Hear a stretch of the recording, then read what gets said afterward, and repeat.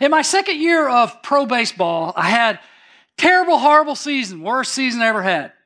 My swing was off. I was kind of opening up too soon, and I had no power. Hit all these weak ground balls at second baseman. I wasn't striking out a lot. Ball just wasn't going anywhere very fast.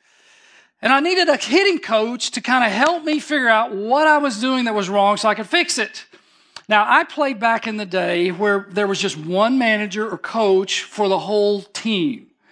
And this guy that I had that second year was basically kind of an absentee leader. He just filled out the lineup card every day. He drank very, very heavily on our road trips. He was just not a happy man. I can only remember one single conversation with this guy for the whole season. So when I was at my lowest, when I was not at my best, I got like no encouragement, no instruction, just criticism from this leader. Now, I'm not blaming him for this. My skills didn't take me all the way to the show, to the major leagues. But that year, I think I went from being a prospect to an also-ran, at least in my own mind. I was an afterthought. I played 3 more years after that. But I look back at that season as basically a season where I kind of lost some hope to make it to the major leagues. Listen, great leaders help our hopes. Bad leaders hinder our hopes.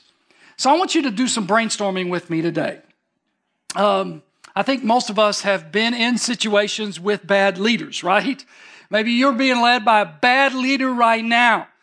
Maybe you're the bad leader. So don't mention any names today. But I want us to make a list of marks of a bad leader, mistakes leaders make, characteristics of bad leaders. So you guys shout it out. I'll repeat it, and they'll type it on the screen for us. What are some mistakes that leaders make? Micromanaging. I could have used a little of that back in the day, but micromanaging. Yeah. What else? Not being proactive. Okay. And assuming things. Okay. Not listening. Now, wait a minute. You got to give them a chance to type up there. Verbal abuse. Not listening. Verbal abuse. All right. Assuming.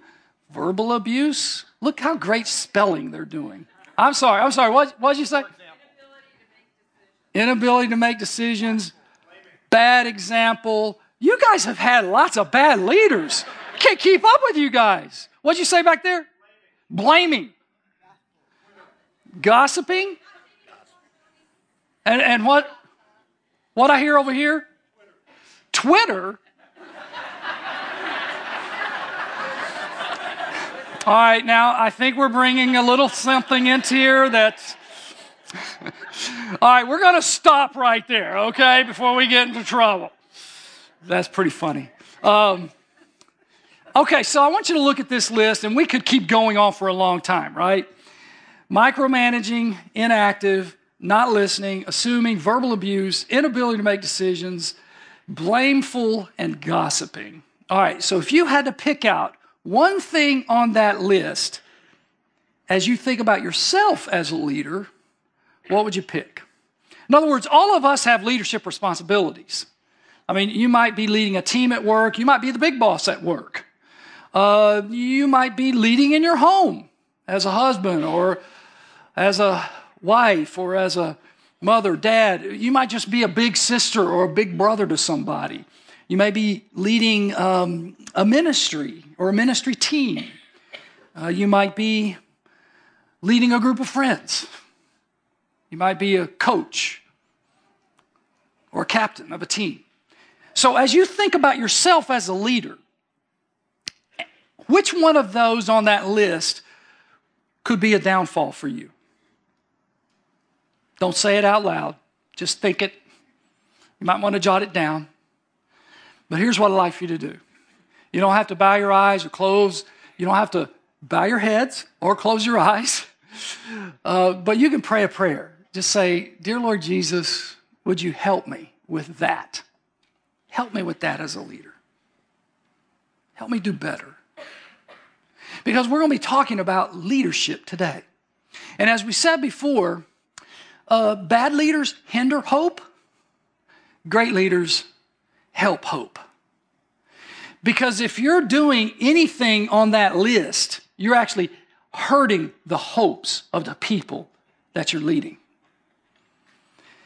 See, when you live and work in that kind of an environment there that we just described, it drains of hope. People say things are going from bad to worse around here. People say, I don't know what I need to do to make things better. People say, I can't wait to get out of here. So I think all of us instinctively have a need for and a hope for great leadership. And today what we're going to do is we're going to see a phrase in the Bible that describes Jesus as a leader. And here's what it says about him. And the government shall be upon his shoulders. Now, back in ancient days, they would often put a robe on the shoulders of a great leader to symbolize his leadership. And that's the idea here. Jesus as a leader, the government will rest on his shoulders. And we can learn from Jesus how we can be better leaders and add to the hope of people around us. The government's on his shoulders. He is a light-filled, wisdom-giving, victory-winning, everlasting, peace-loving leader. And we can be like that too. See, when you pray, thy kingdom come, you're praying for the day when the government will be on his shoulders fully and finally. Because you're praying for the second coming of Christ. And that's the culmination of all the hopes of all people. I read recently when newspapers are announcing really big news, like the winning of a war, they use extra big, giant type for the headlines. It's the biggest print of all. You know what they call it? Second coming type. The second coming of Christ is really big news. And it's the best news when great leaders take charge. Now, we're looking forward to the day when the government will be on his shoulders. But in the meantime, his leadership can happen in our hearts when we make him Lord, the boss, the ruler, the master of our lives. And when we do that, that's the time when we are living absolutely with the most hope in our lives. Bad leaders hinder our hopes. That's not Jesus. Great leaders help our hopes. That is Jesus. And we can be like him. We can lead like him and bring hope to people around us. So if you think about it, we all have that leadership responsibility. So here's the question. Are you leading people well so that the people around you actually have their hopes increased? We're going to talk today about the season to be hopeful. 'Tis the season to be hopeful. So open your Bibles to Isaiah chapter 9. Isaiah chapter 9. Now, I want to give you a test. Pastor Josh, who did the announcements today, taught last weekend. And he gave us 2 prayers to pray at the end of his message. So I want you to be thinking, what were those prayers? He taught us how to handle both short-term anger and long-range anxiety. And if you were here, you probably remember the heartbeat. Now, he had it coming over the sound system, right? And he taught us that anxiety and anger will actually increase physiologically your heartbeat, right?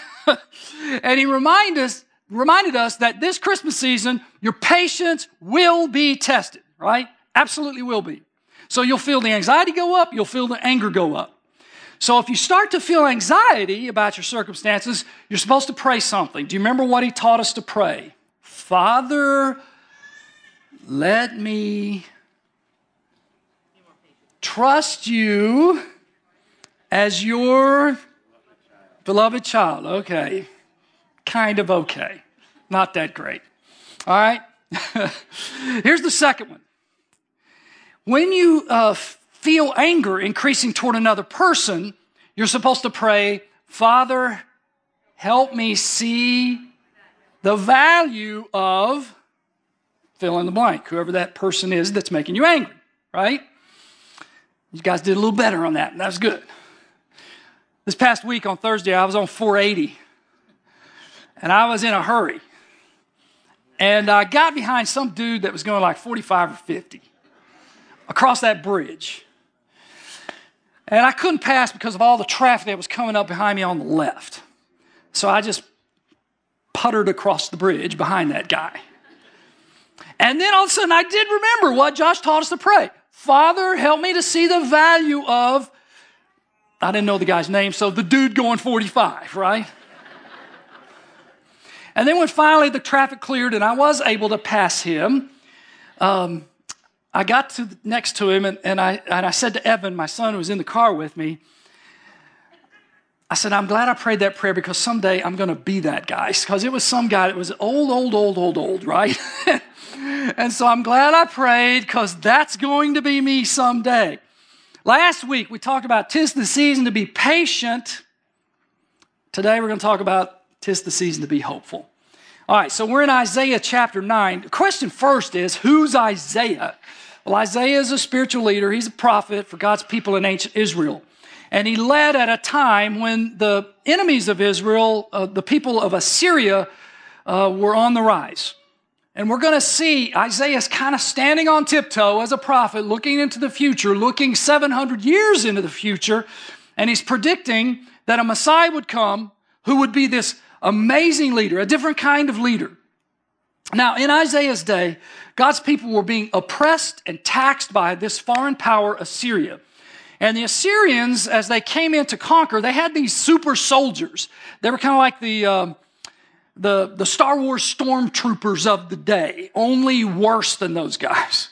Part of what made them stand out was their brutality. Because if they conquered a city, they would cut the heads off the leaders that they conquered, and then they would pile these heads in pyramids in front of the city gates, just to make a statement that they were brutal people. They had this ruthless leader that actually made the people of Israel pay tribute, 50 shekels per person. And that was the price of a slave. So the idea is they're treating the people of Israel like they're slaves. It was a dark, dark time in the history of Israel.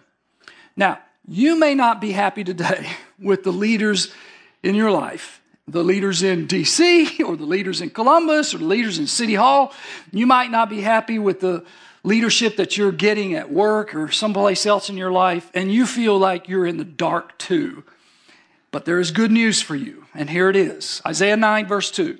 The people who walked in darkness have seen a great light. And those who dwelt in a land of deep darkness, on them light has shone. So he's saying here, this darkness that you're experiencing by the Assyrians is going to go away. The day is coming when there will be no more injustice for my people. When oppression goes away, light has come. And the people can say, I can see the doom, the gloom. It's gone now. Verse 3. Isaiah is now talking to God, the Father. He says, you have multiplied the nation. You have increased its joy. They rejoice before you as with joy at the harvest, as they are glad when they divide the spoil. So the darkness is gone, the oppression is gone, and what do the people do? They throw a party. The day is going to come when God will turn the light on the injustice and the oppression, and the people that have been sad because of that are going to be laughing. And that's good news for some of you in this room. Because you right now, you're in a time of darkness, you're in a time of sadness because of oppression and injustice. And the Bible says he won't leave you there. Verse 4, for the yoke of his burden and the staff for his shoulder, the rod of his oppressor, you, God, have broken as on the day of Midian. Now, a yoke, of course, is a wooden tool that's placed on the back of an ox so an ox could pull a plow. And here it refers to the heavy burdens on God's people, and God's enemies have placed on God's people. And so it says here that this burden will be broken. And then it talks about the rod and the staff. These are what shepherds use to poke and prod sheep, to keep the sheep under control. And here it refers to the brutal ways that the Assyrians were keeping God's people under control. And Isaiah says here, as he looks into the future, the yoke, the staff, the rod, all going to be broken. And he says God's going to do this suddenly, like on the day of Midian. What's that? Well, you can read about it in Judges 6 and 7. And one of the leaders of God's people, his name was Gideon. He led an army of just 300 people to defeat thousands and thousands of invaders by the supernatural power of God, and it happened in a moment.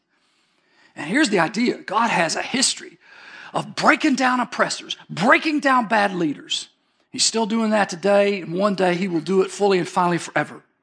Verse 5, for every boot of the tramping warrior in battle tumult, and every garment rolled in blood will be burned as fuel for the fire.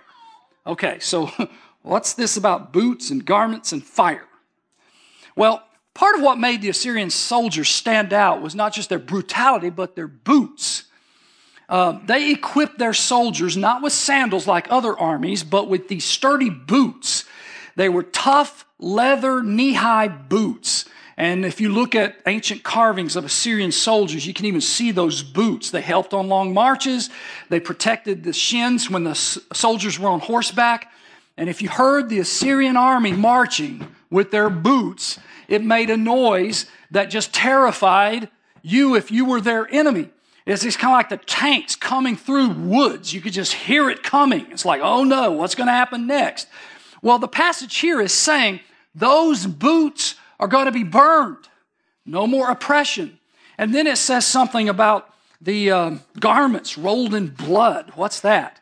Well, when the Assyrians would defeat an enemy, they were so brutal, their garments as soldiers would be drenched in blood. And God says, those clothes drenched in blood of the Assyrians going to be burned someday. In other words, this is great news to these Jewish people so brutally oppressed by Assyrian armies. So here's the question. How's God going to do this? How's God going to stop the tramping of the boots? How's he going to burn the enemy's clothes? How's he going to break the yoke? How's he going to break the rod and the staff of oppression? Is he going to send a proven political unifier? Is he going to send a proven powerful warrior? Is he going to send a proven persuasive teacher? No. Look at what's going to happen in verse 6. For to us a child is born. God's going to do this through a child. Now, who's this child? Well, you get a picture of who the child is if you read 2 chapters earlier. Isaiah chapter 7 and verse 14, it says, a virgin will conceive, and she will bear a son, and you will call his name Emmanuel. It's an obvious reference to the Lord Jesus Christ. So to us, the child is born is really a statement about the humanity of Jesus. Think about it. Jesus, when he was born, was God in the flesh. This is God with a placenta. This is God with an umbilical cord. I mean, who knows? Was he 18 inches long, 20 inches long? You know, did he weigh 6 pounds? Did he weigh 7 pounds? I mean, think about it. He began life like any other human. As a baby, as an infant, he cried, he slept, he ate, he burped, he did things we shouldn't say. He was a human just like us. And that qualified him to save us, qualified him to lead us. No matter what you're going through today, Jesus understands. He understands your hurts because he was undeniable humanity, just like you. But not only was he undeniable humanity, he was undiminished deity. And you can see this in the second part of verse 6. To us, a son is given. So see 2 words there, son and given. Son. Jesus is the second person of the Trinity. He is God the Son. And as God the Son, he was not just born, but he was given. And think about it. This implies he existed before he was born. The Father gave him to us. Jesus didn't become God. He always was God.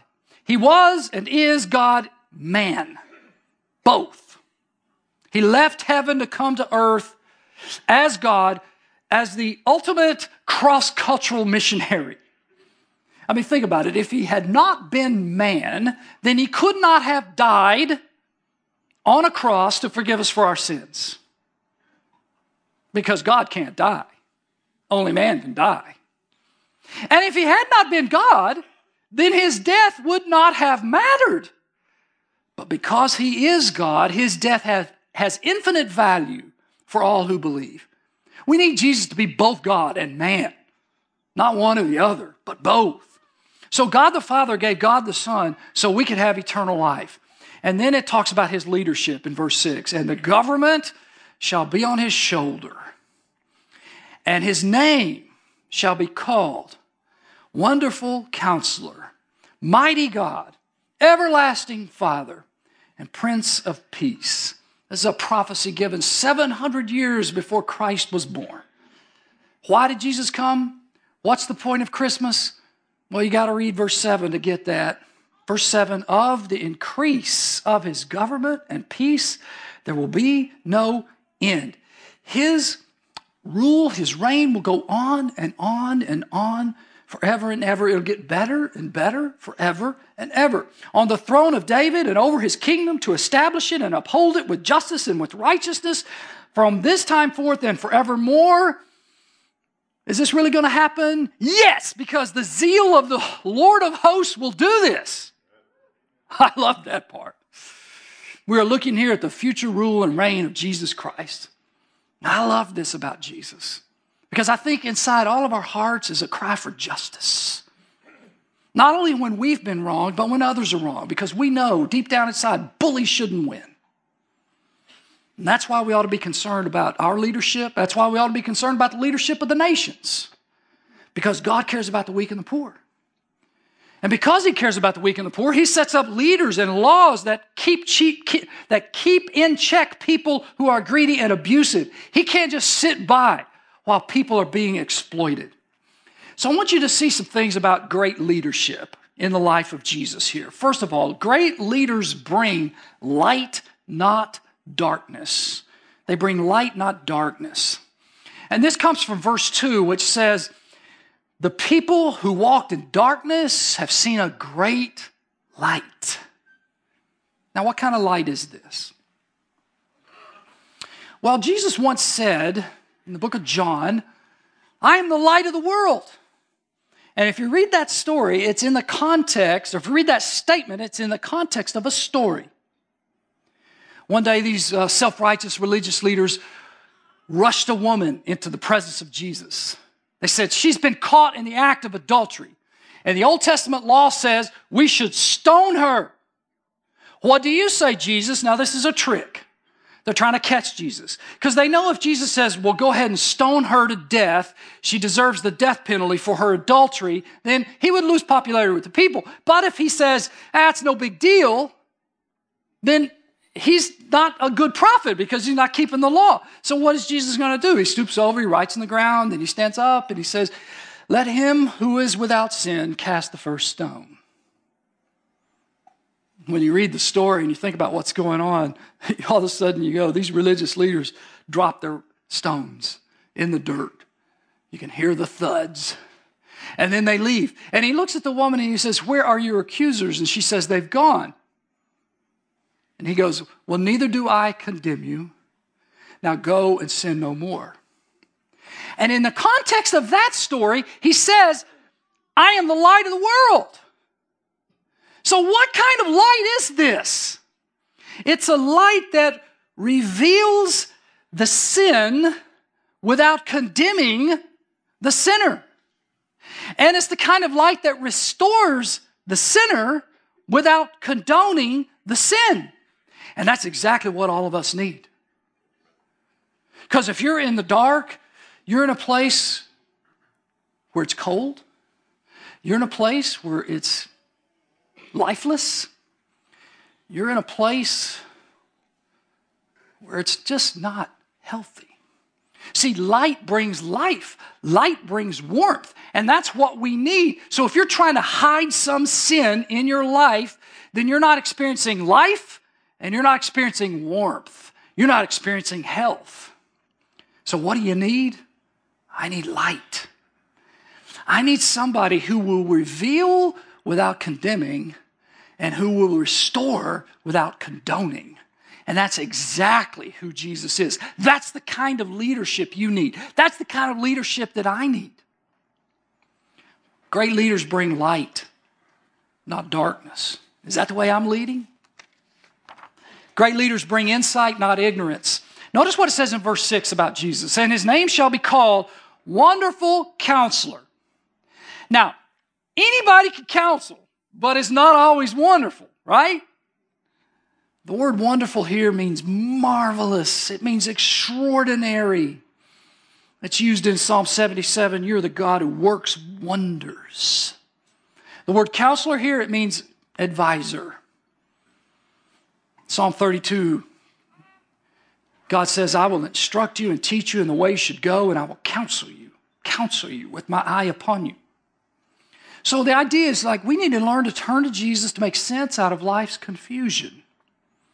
I think about what would it be like if Jesus opened up a private practice as a counselor? What would that be like? Hey, I'm having marriage problems. I know. I know what you said to your wife yesterday. I know that attitude that you had toward her last week. I mean, that'd be scary to be in the office of Jesus. There's a sense in which he has opened up a private practice, and it's in his word, through his Spirit. We can have access to him as much as we want. And you know what he does? He makes house visits. You say, what do you mean? Well, in Revelation chapter 3, he says, behold, I stand at the door and knock. And if anyone hears my voice, I will open the door and I will come into him. You have as much access to Jesus as the wonderful counselor as you want to have. He's a counselor that knows everything. He knows all about you. He knows the needs of your heart. He knows how to answer those needs. He knows you best, and he loves you most. And some of us in the room, we've taken advice, we've taken counsel from all kinds of people. We've given our own advice to ourselves, and things just not working out so well. And you know what he's doing today? He's saying, hey, it's time. It's time. It's time for you to come to me. Let me be your leader. Because I will give you insight, not ignorance. Great leaders bring light, not darkness, insight, not ignorance, and strength, not weakness. See, you can go to a counselor and he can tell you what's right, but he can't give you the power to actually live right. But the Lord Jesus has the ability not only to tell you what to do, but give you the power to do it. If you stay connected to him, if you are abiding in his vine. Notice what the text says. And his name shall be called Mighty God. The word mighty means valiant. It means champion. It means strong. And the word God here is El in the Hebrew, E-L. And it means God with an emphasis on his might and his strength. Psalm 24 asks a question. Who is the King of glory? And the answer is the Lord strong and mighty. The Lord mighty in battle. And some of us in the room are facing impossible situations right now. There's a wall that you don't know how you're going to get over it, get around it, get under it. It's just impossible. Maybe it's a health issue. Maybe it's a financial issue. Maybe it's a relational issue. And nothing is working. And Jesus is saying, let me be your leader. Don't try to do it on your own. Let me do the heavy lifting. Great leaders bring light, not darkness. Insight, not ignorance. Strength, not weakness. And constancy, not unpredictability. Constancy, not unpredictability. For unto us a child is born, unto us a son is given, and the government will be upon his shoulders, and his name will be called Everlasting Father. This would be best translated the Father of eternity. And the idea here is Jesus is the originator, he's the source, he's the creator, the giver of eternal life. So this Son, Jesus, is the person in the Trinity who created time out of eternity, and he fashioned the universe from nothing. And here's what he says. He says, if you have seen me, you have seen who? The Father. If you've seen me, he said to his followers, you've seen the Father. In other words, you want to know what the Father is like? Look at me. And so in that sense, he's the everlasting Father. He leads like a loving Father. He doesn't lead like me as a father. He's constant. He's loyal. He's faithful. He's steadfast. He's predictable in a good way. You never have to wonder with him, Wonder what Daddy's going to be like when he comes home today. And maybe you're surrounded by unpredictable people. Maybe you're surrounded by people you just don't know what it's going to be like when you show up at the office or at home. You're being jerked around. One day you're loved, one day you're liked, one day you're respected, and the next day, it's not like that. And Jesus is saying here today, all right, look, you can't change all of that around you, but you know what? You don't need to get your identity from all of that. You need to get your identity from me. Let me be your leader, because I will bring constancy, not unpredictability, to your life.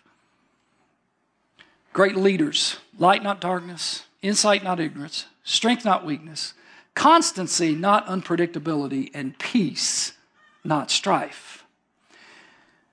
And his name will be called Prince of Peace. Prince of Peace. When Jesus was born, the angels sang, peace on earth. Now, if you're like me, you're going, peace? Where on earth is peace? I mean, we've had 2,000 years of war since Jesus was born. Well, this is why we want the government to be on his shoulders, is to deal with the violence on this earth. And one day, it will happen. We look forward to his peace. We look forward to the second coming. It's why we want the government to be on his shoulders. But for now, we get a taste of peace. We get peace from God through Jesus if we make him our leader and Lord. And we get peace with God from Jesus if we make him our leader and Lord. In fact, Jesus said in John 14, peace I leave with you. My peace I give to you. Not as the world gives do I give to you. So let your heart not be troubled, nor let it be fearful. Peace. Peace. Maybe there's nothing but chaos and strife and conflict going on in your life right now. And he is saying, let me be your leader. You may have to deal with some of that external strife and chaos in your life, but let me be your leader, because between you and me, inside your heart, you can have peace, not strife. So look at that list. Great leaders bring light, not darkness, insight, not ignorance, strength, not weakness, constancy, not unpredictability, and peace, not strife. What a leader. See, Jesus, unlike my coach or my manager, is not an absentee, uninterested, unhappy leader who gets drunk on the job and leaves our potential untapped. That's not him. And his reign is not going to be a 4-year term or an 8-year term. His reign keeps on going and expanding. I mean, think about it. One day we'll be in heaven, and it says the increase of his government will know no end. How can anything perfect get better? I don't know. That's a mystery. But his leadership will grow more beautiful to us, more precious to us, and it'll get deeper and fuller as time goes on. And how's it going to happen? Remember how this passage ends? The zeal of the Lord of hosts will perform this. I mean, think about it. If God just nods his head, things are going to happen. I mean, if God just goes, it's going to happen, right? But here we're talking about the zeal of the Lord of hosts. I mean, this says God's just zealous about this. I mean, like he's going after this. It's happening. He's determined. This is going to happen. The nations will come to him. He is urgent about it. He's intent on this. His intent for this earth is for it to fully and finally be a light-filled, wisdom-giving, victory-winning, everlasting, peace-loving world under the leadership of Jesus Christ, and we're headed there. That's where we're going. And if he is zealous about this, how could we be lukewarm and apathetic about it? He is going to glorify himself by transforming the world. We're going to Indonesia to reach an unreached people group. Guess what? They're going to be reached at some point. This is our hope. from the rising of the sun to the setting of the same, the Lord's name will be praised. Psalm 113, verse 3. His kingdom is coming through a baby. And that baby is the first installment of God's zeal. Now look again at that list. Which one of those do you need from God the most today? Given the circumstances, the events in your life, which one do you need the most? Again, you don't have to bow your heads or close your eyes, but you can pray right now. You can say, Dear Jesus, be my leader. Give me insight, not ignorance. Or be my leader. Give me constancy, not unpredictability. I don't know which one you need the most, but right now, just pray and ask him to give it to you.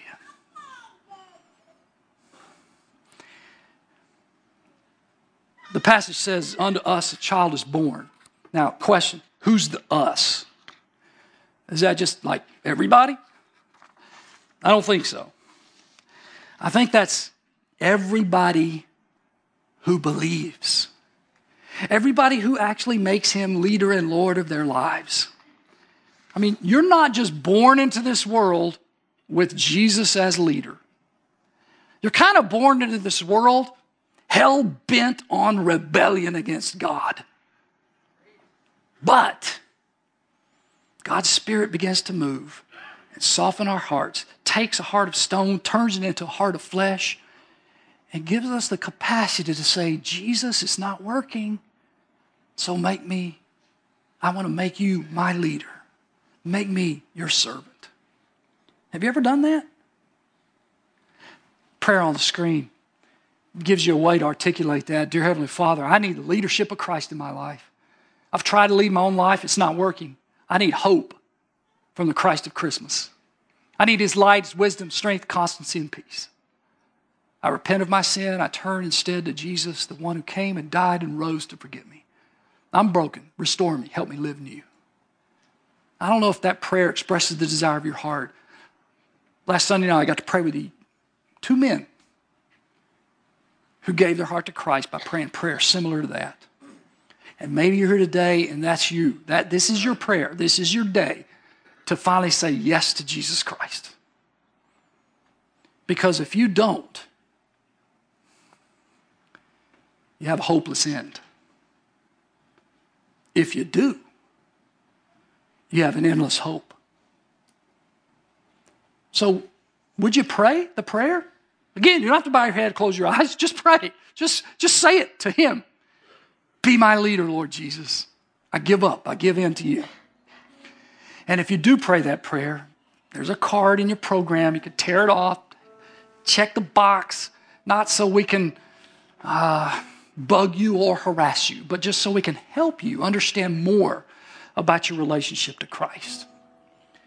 We don't put our ultimate hopes in any earthly leader, no matter how great he or she might be. We're going to hope in him and in him alone. You know, it said earlier, between now and Christmas, you're going to be tempted to be impatient, right? Anger and anxiety are going to come in. And Josh gave you 2 prayers to pray last weekend. Here are 2 more prayers. Ready? Because see, I know that between now and Christmas, you're going to experience darkness and ignorance and weakness and unpredictability and strife. You may even produce that for other people. So here's the first prayer. Jesus, be my leader again today. If you're experiencing any kind of strife or unpredictability or darkness, Jesus, be my leader again today. You lead and I'll follow, because he won't lead you that way. And then maybe you find yourself in a leadership role. And things aren't really going so well, and you're producing the darkness and the weakness and the strife. Then just stop and say, Jesus, help me lead like you. Very simple prayers, but it can make all the difference between now and Christmas, because this is the season for hope. Great leaders help hope. Bad leaders hinder hope. let's grow to be great leaders. And as much as we can in this life, on this planet, let's lead like Jesus, okay? Father, I pray that you'd help us. Lord, some of us have been robbing others of their hope because we've been the kinds of leaders that we started out talking about today.